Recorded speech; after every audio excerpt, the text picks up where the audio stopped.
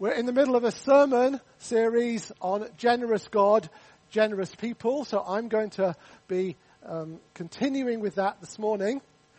And I'm going to start out with what, if I were more generous, I would say these were points that I want to emphasize that Ian brought last week. But if I'm being less generous, he stole from me. So ways that we can be generous. Often when we talk about generosity, we can think about it's just about money. But actually there's lots of ways that we can be generous. We can be generous with money, with our time, with our energy, with our emotions, with lots and lots of things. And there are seasons of life. So, I've given some little examples there. So perhaps when you're young, maybe as a student or just starting out in life, you've got lots of energy because you're young. But maybe you don't have very much money and you're very busy because you don't have much time. Perhaps for some of us at the other end of our life seasons, when we're retired, there's plenty of time, but the energy that we used to have when we were young has seeped away and the money isn't quite as plentiful as it was. And I feel like I'm at an in-between season where I actually have a reasonable amount of money, but I have absolutely no time, and most of the time I have absolutely no energy. And so we're all of us at different seasons in life. I can remember very clearly when we were in our late 20s, a real cut-off because we suddenly got 2 salaries, but we started renovating a house. And so suddenly we went from having lots of time but very little money to having more money but no time whatsoever. There are these seasons. So as I talk about generosity, let's just think about whatever season you're in. Everybody has something to give, but it may not be the amount that we would be able to give in other seasons. So let's just think about that. And it's not about the amount we give, but it's about the sacrifice. So there's this lovely story in Matthew. Jesus looked up and saw the rich putting their gifts into the offering box. And he saw a poor widow put in 2 small copper coins. And he said, "Truly I tell you, this poor widow has put in more than all of them. For they contributed out of their abundance, but she out of her poverty put in all that she had to live on." It's about how much we are trusting in God, how much we are giving to Him. The world would say you're only worth something if you're going to give big numbers in money. But actually, we regard it as precious when we see the sacrifices of the poor. And we have an example of that in this building.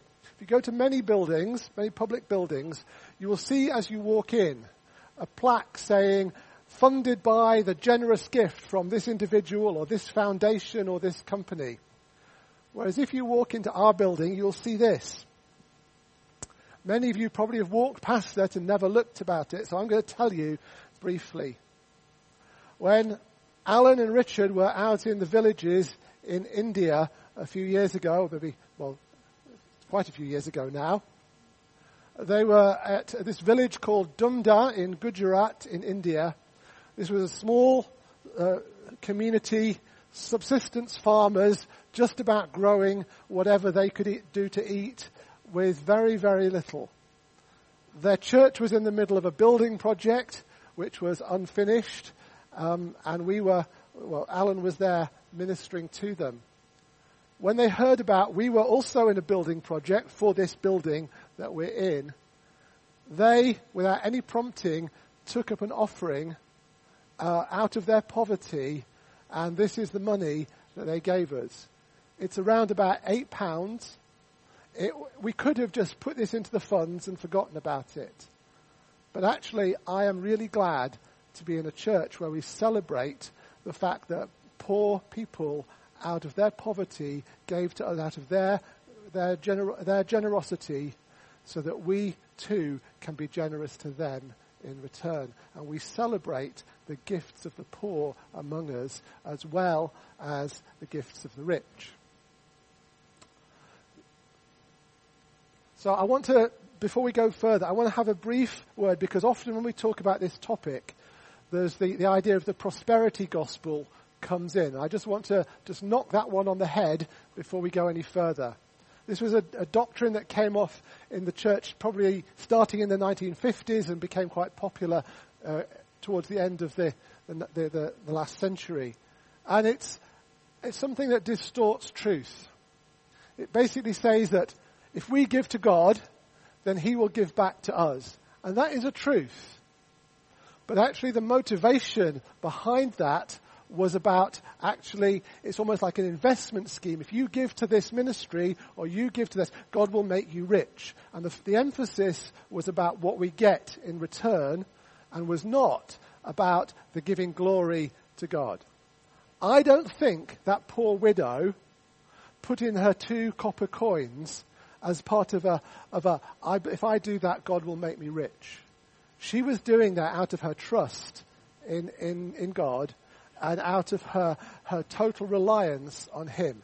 So everything we say later on, we're going to be talking about God giving to us and us giving to God.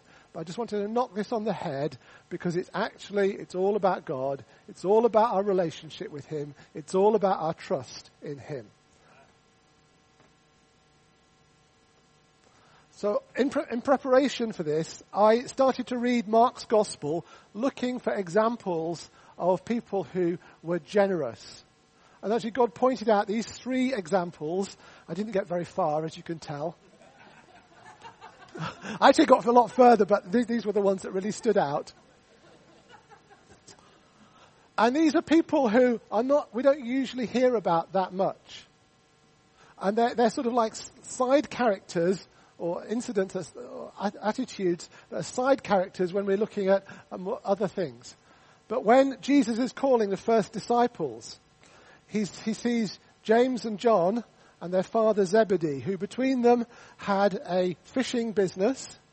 He calls James and John, and it says that Zebedee let them go, and Zebedee went back to work with the hired men on the boat. And actually, we just read over that. But I was thinking about this. And there's 2 aspects I want to bring out of this little tiny incident. The first one is, often when we see God's call on other people, we can be, or at least maybe it's just me, but we can be a little bit jealous of like, oh, God's called them. What's he got for me? But Zebedee, as far as we can see, didn't do that. And the second thing is, Zebedee had presumably been a fisherman all of his life. He's now presumably relatively old for those times. It's a hard life. A lot of the hard work would have been being done by his sons. And suddenly, he's now left with the hired men. And if we think of the story of the Good Shepherd, Jesus talks about the hired men being more unreliable. He's left with the hired men and not with his sons. Perhaps his vision had been to grow his business and pass it on. Suddenly that's changed. There's generosity there in ways that he reacted. Second one is Peter's mother-in-law. We see her healed, and we're often focused on the miracle of healing. But she immediately got up and started serving them. Now, I don't know about you, but when I've been ill, even if God heals me miraculously, I still feel like I'm a little bit, I just want to just take it easy for a bit. But no, she got up and she started serving straight away. And the third one was, it starts off in this chapter, it says Jesus was at home. So I guess this is his family home, when the crowds came in and people started to take off the roof to let down somebody on a stretcher. Now, I remember years ago, Ian doing a fantastic account of this, where you could almost feel like the plaster dropping off the ceiling. But actually, if somebody starts demolishing my house as part of as God moving, I don't think I would be very generous, right? I would be like, what do you think you're doing? Put it back, right? This is a generosity. Jesus wasn't concerned about the house. He was concerned about healing the sick person. there are aspects in all of these stories where I feel that I'm not as generous as I might be. And so I want to look at that next.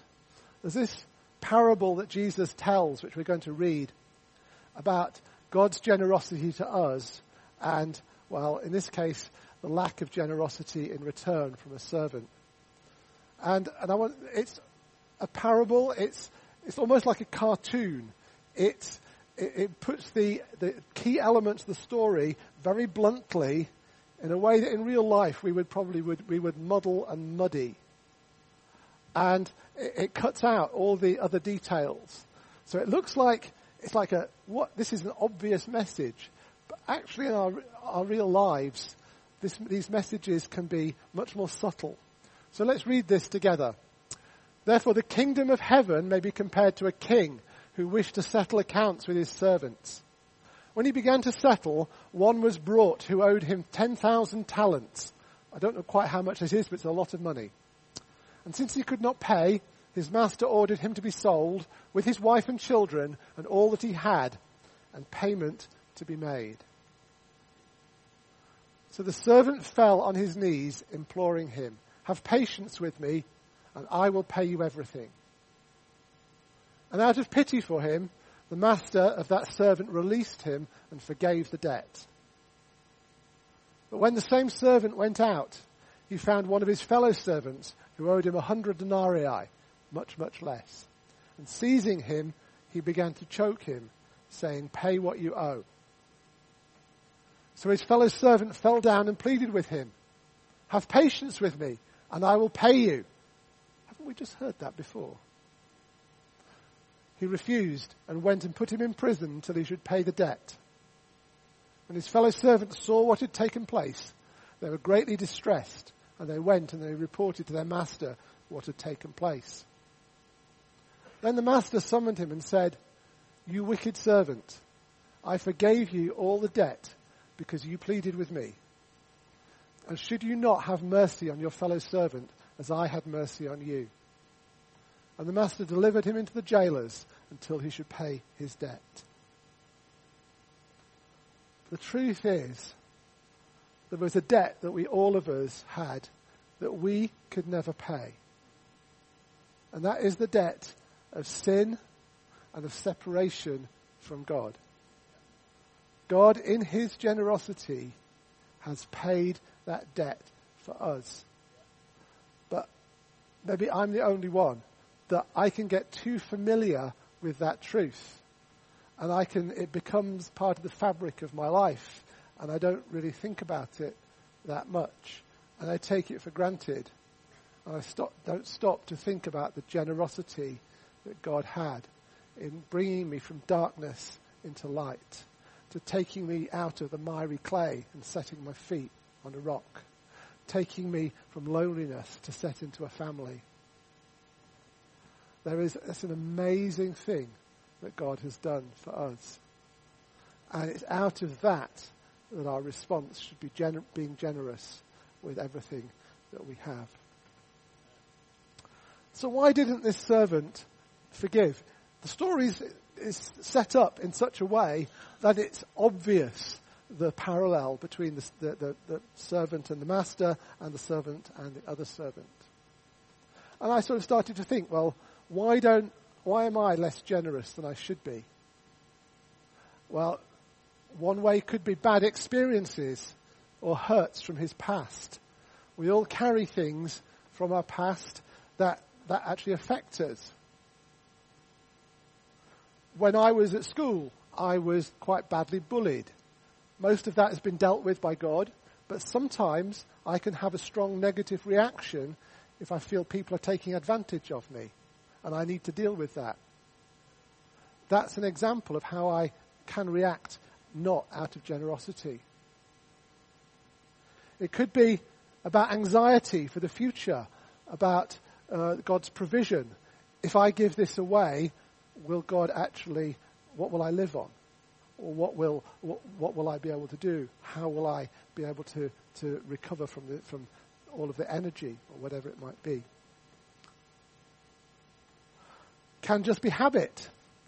this servant had been in financial difficulties for some time and was just used to the fact that he needed to make sure everybody paid him, otherwise he would be up the creek. And maybe it was just a habit reaction, and he hadn't actually fully appreciated the forgiveness and the generosity that the master or the king had shown to him. We can often be like that we sort of just get into this habit or this way of behaving. So and there's a bit, I deliberately put an if there, because of course it might be that all of you are super generous in absolutely every way possible. I know we are a very generous church, and we've seen many, many examples of that. Maybe you're all generous in every way, and maybe it's just me who finds myself not as generous as I could be, but maybe it is. So what about the sources of generosity? Now, the next 2 slides, I've got quite a few scriptures here, which you might, in your Emmanuel communities this week, you might want to have a look at and to unpick, or perhaps in your own quiet times, because I don't have time to do full justice to all of these.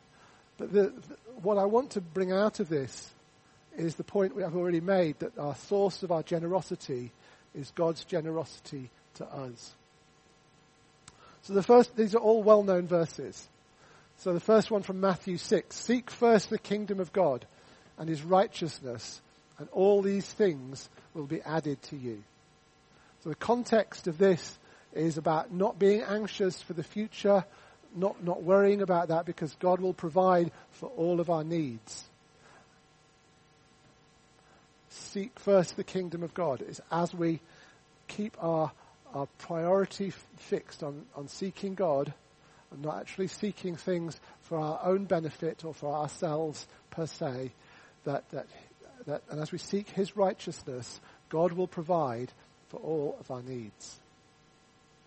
The second verse, it's a little one that slips in the middle of Romans 8. Romans 8 is a fantastic chapter where, with huge amounts of powerful truth and great rhetoric, and we can just miss this verse as we go through, because there's just wave after wave of beautiful language. But he who did not spare his own son, but gave him up for us all, how will he not also with him graciously give us all things? This really links the salvation that we have received from God also to his provision for us. It's all down to what God provides. And finally, this is part of what Jesus was saying when he sent his disciples out to heal the sick and drive out demons and proclaim the gospel. It's in the middle of these instructions. He says, freely you have received, now freely give. And that is the response to the earlier 2 verses, that we have freely received salvation. God will provide all of our needs as we seek him and his kingdom and his righteousness. And then finally, there's this slightly longer passage. Again, this is just, I had to take a few verses out because we didn't have time to go into this in detail. But this is in the context of an offering that I think actually even was referred to again last week, about an offering that the church took up. And perhaps as we move into November and our gift month, which is both for the church here and also for our family of churches in regions beyond, maybe this is something to be thinking about. God is able to make all grace abound to you, so that having all sufficiency in all things at all times, you may abound in every good work. Now, what's missed out there? I don't think anything is missed out. All grace, all sufficiency, all things, all times, every good work. That's a very, very all-encompassing statement. That you will be enriched in every way. So that might be money, it might be time, it might be energy, it might be emotions, in every way, in order that you can be generous in every way, which through us will produce thanksgiving to God. For the ministry of this service is not only supplying the needs of the saints, that's this offering that they're doing, but it's also overflowing in many thanksgivings to God. you see there's a nice circle happening. It starts with God, and it comes down to He gives to us, we give, and then thanksgiving comes to God. It's a very different circle from the circle of the prosperity gospel that starts with my need and ends up with my need. This is a circle that starts from God and His provision in our life in all grace, all sufficiency, all things, all times, that we may be enriched in every way so we can be generous in every way. So, I don't know about you, but there's things in there that I'm feeling provoked about. And as I have prepared this, and as I've come before God, I've just had this revelation of the weight of the goodness of God. And so what I'd like is, if Lindsay, you can come back up, and there's a song that Lindsay is going to minister to us about the goodness of God. Yeah. And maybe if all of us, we will join in later, but just pause, because what I want is to allow God to speak to us all about His goodness and about His faithfulness and about all that He has provided. And I want us to all get that revelation as Lindsay ministers to us, and just focus on these words and allow God to come and show you His goodness and His faithfulness to you.